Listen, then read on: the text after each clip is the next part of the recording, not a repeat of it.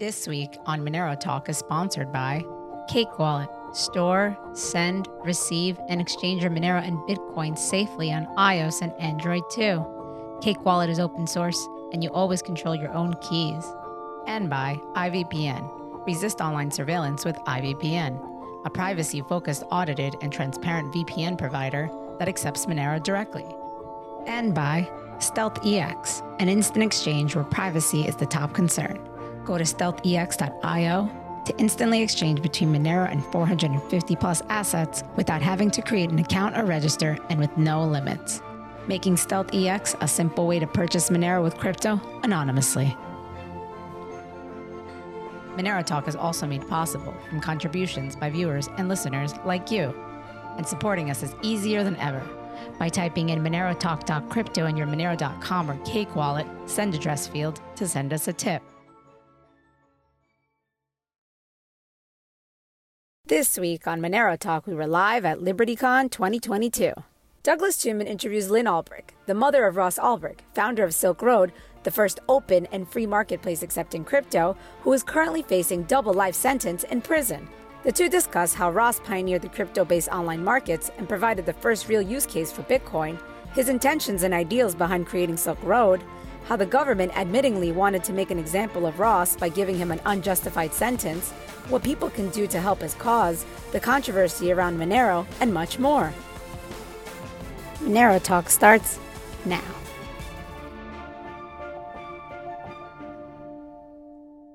Okay, we are at LibertyCon in Miami, and I'm here with Lynn Ulbricht, the mother of Ross Ulbricht, who's currently serving, I believe, a double life sentence plus 40 years. 2 centuries, essentially. 2 centuries. For creating what was essentially the first open and free marketplace that used cryptocurrency. Yeah, it was the first anything that used cryptocurrency, really, that I know of. Put Bitcoin on the map. Bitcoin was the only means of exchange used on the site. So, yeah, he's considered a pioneer in that, community. I know it's obviously to speak for Ross, but could you give us some insight into what was his intention with originally creating the Silk Road? Well, Ross is a real humanitarian and an idealist, and he thought that marketplaces should be not completely open, actually. There were things that were prohibited on Silk Road because it was based on the non-aggression principle of voluntary interaction. So anything that involved force or harmed a third party was not permitted. So, for example, there was no child pornography or anything related to pedophilia allowed because the children would be the victim. Same with stolen property, violent services, and on. But exchange of drugs was considered a personal choice, and that the idea was that as long as you didn't hurt anybody else, you were free to exchange them.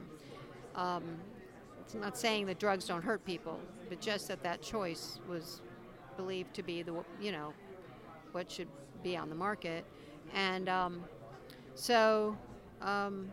that's what was allowed, and so not just drugs, but lots of things, but anything that didn't hurt a third party. And obviously, the government did not like this, right? They only saw the negative side of what this free marketplace offered, completely ignored the positives that potentially come with it, and they gave him an absurd sentence, completely out of balance with what the quote-unquote crime was. Why do you think they came down so harshly on Ross? Well, yeah, the government was concerned about the drugs, right? So the other aspects of it were not really considered. But I think they came down so harshly because, I think Bitcoin played a role in that. And they wanted to make an example. They said that. So, this was to prevent other sites. It didn't at all, but that was a lot of it. And things were new then. I mean, Bitcoin was barely heard of. Cannabis was not legal in very many states at all. And so it was a completely different world. And so I think if Ross were on trial today, it would be a different jury. But, at that time, Bitcoin was considered this scary thing. Now it's very mainstream. And, and Ross broke the law. He committed crimes. So that's what their job is, to stop that.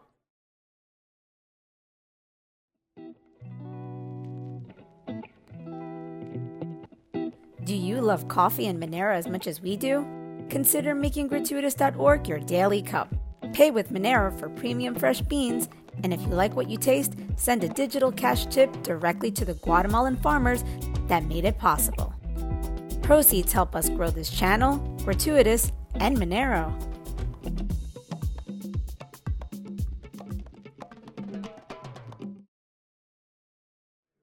I know you spoke today. A lot of people have been interviewing you. I wanted to talk to you most importantly, or first and foremost, for the reason of just being able to get the word out even more. Obviously, if you're in crypto, you should already be well aware of Ross Ulbricht. But if you're not, please make yourself aware. And I want to give you the platform to tell my audience what they can do to essentially help the cause. He's facing this really unjustified double life sentence. What can be done to help get him out? Yeah, I mean, he's facing a death in prison sentence.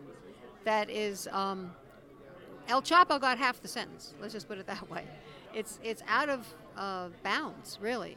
And so we have a petition, which is less than 2,000 signatures away from 500,000. And please sign the petition. That's one thing, because I can take that petition to legislators and other influencers and say, hey, 500,000 people would like this done. This is important to them.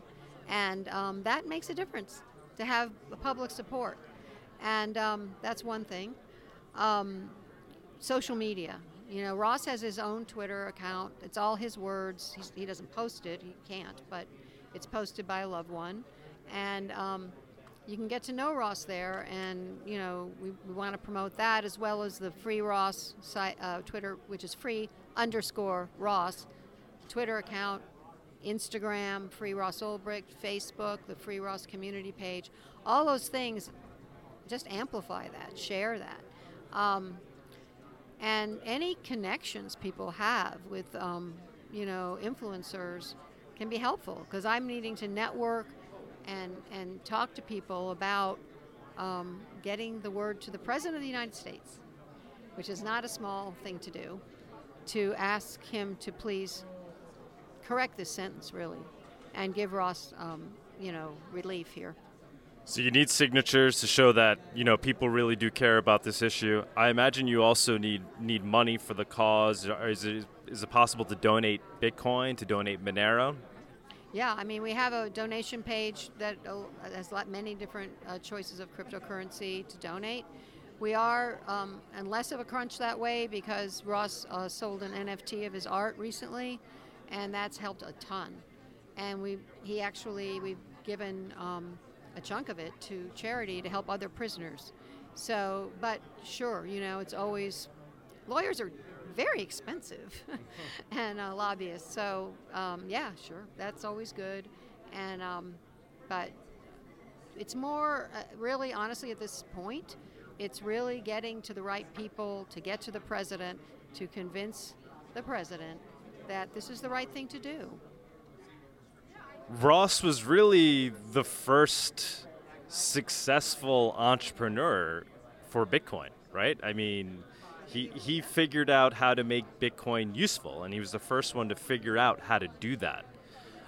This is Monero Talk Show. We talk about Monero.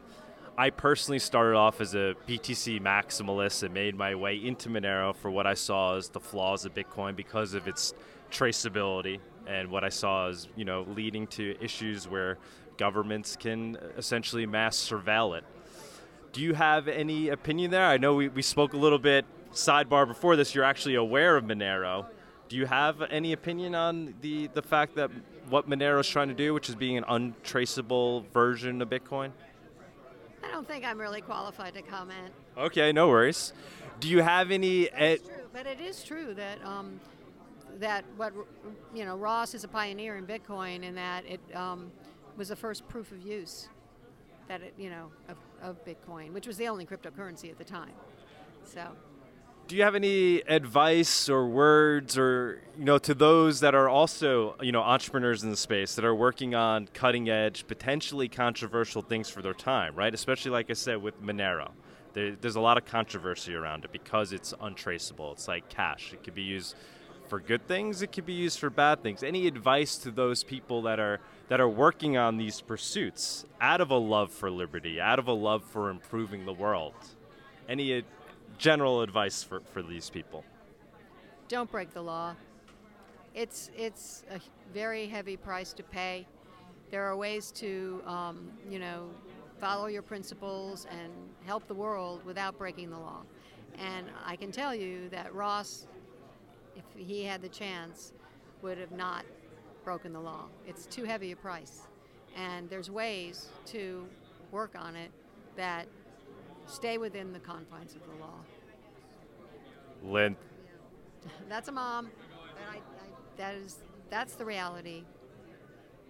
Thank you so much. It breaks my heart whenever I hear you talk. I think of my own mom and what she would likely do. So it's inspiring to see what you're doing out here. Thank you. Thanks so much for your support. Really appreciate it. Yeah. Thank you. Hi, Monero Land. Thank you for joining us on this week's episode. We release new episodes every week. You can find and subscribe to our show on YouTube, Odyssey, iTunes, Spotify, Stitcher, or wherever you listen to podcasts. Go to MoneroTalk.live for a full list of places where you can watch and listen. If you want to interact with us, guests, or other podcast listeners, you can follow us on Twitter. Monero Talk is also made possible from contributions by viewers and listeners like you, and supporting us is easier than ever by typing in monerotalk.crypto in your Monero.com or Cake Wallet send address field to send us a tip. Once again, thank you so much for listening, and we look forward to being back next week.